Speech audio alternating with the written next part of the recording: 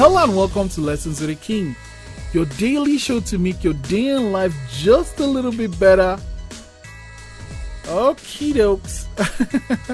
Today's lesson 146, know when to keep going. I learned yesterday, I said know when to quit, but today is about know when to keep going.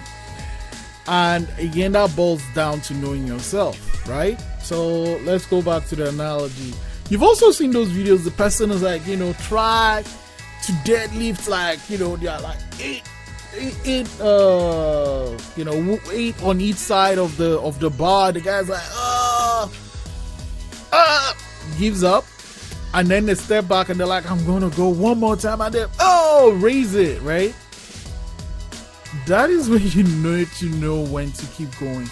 And my thing is, right, I will keep going until I know I can take at least 2 to 3 more steps, right? So I'm not gonna quit when I have just one step left, right? I want to be able to at least walk home, right? I want to be able to do things that are required of me. So I'm not gonna push myself till I have nothing left. I might, depending on the thing.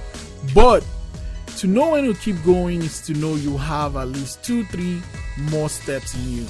And once you do, you take one more step, learn, chill, and then move on. Knowing when to keep going will get you from where you are to when you need to go. Just remember, it's one more step. Today's prompts, what are you holding on to even though quitting would be the easier option? What are you holding on to even though quitting would be the easier option? Think about it.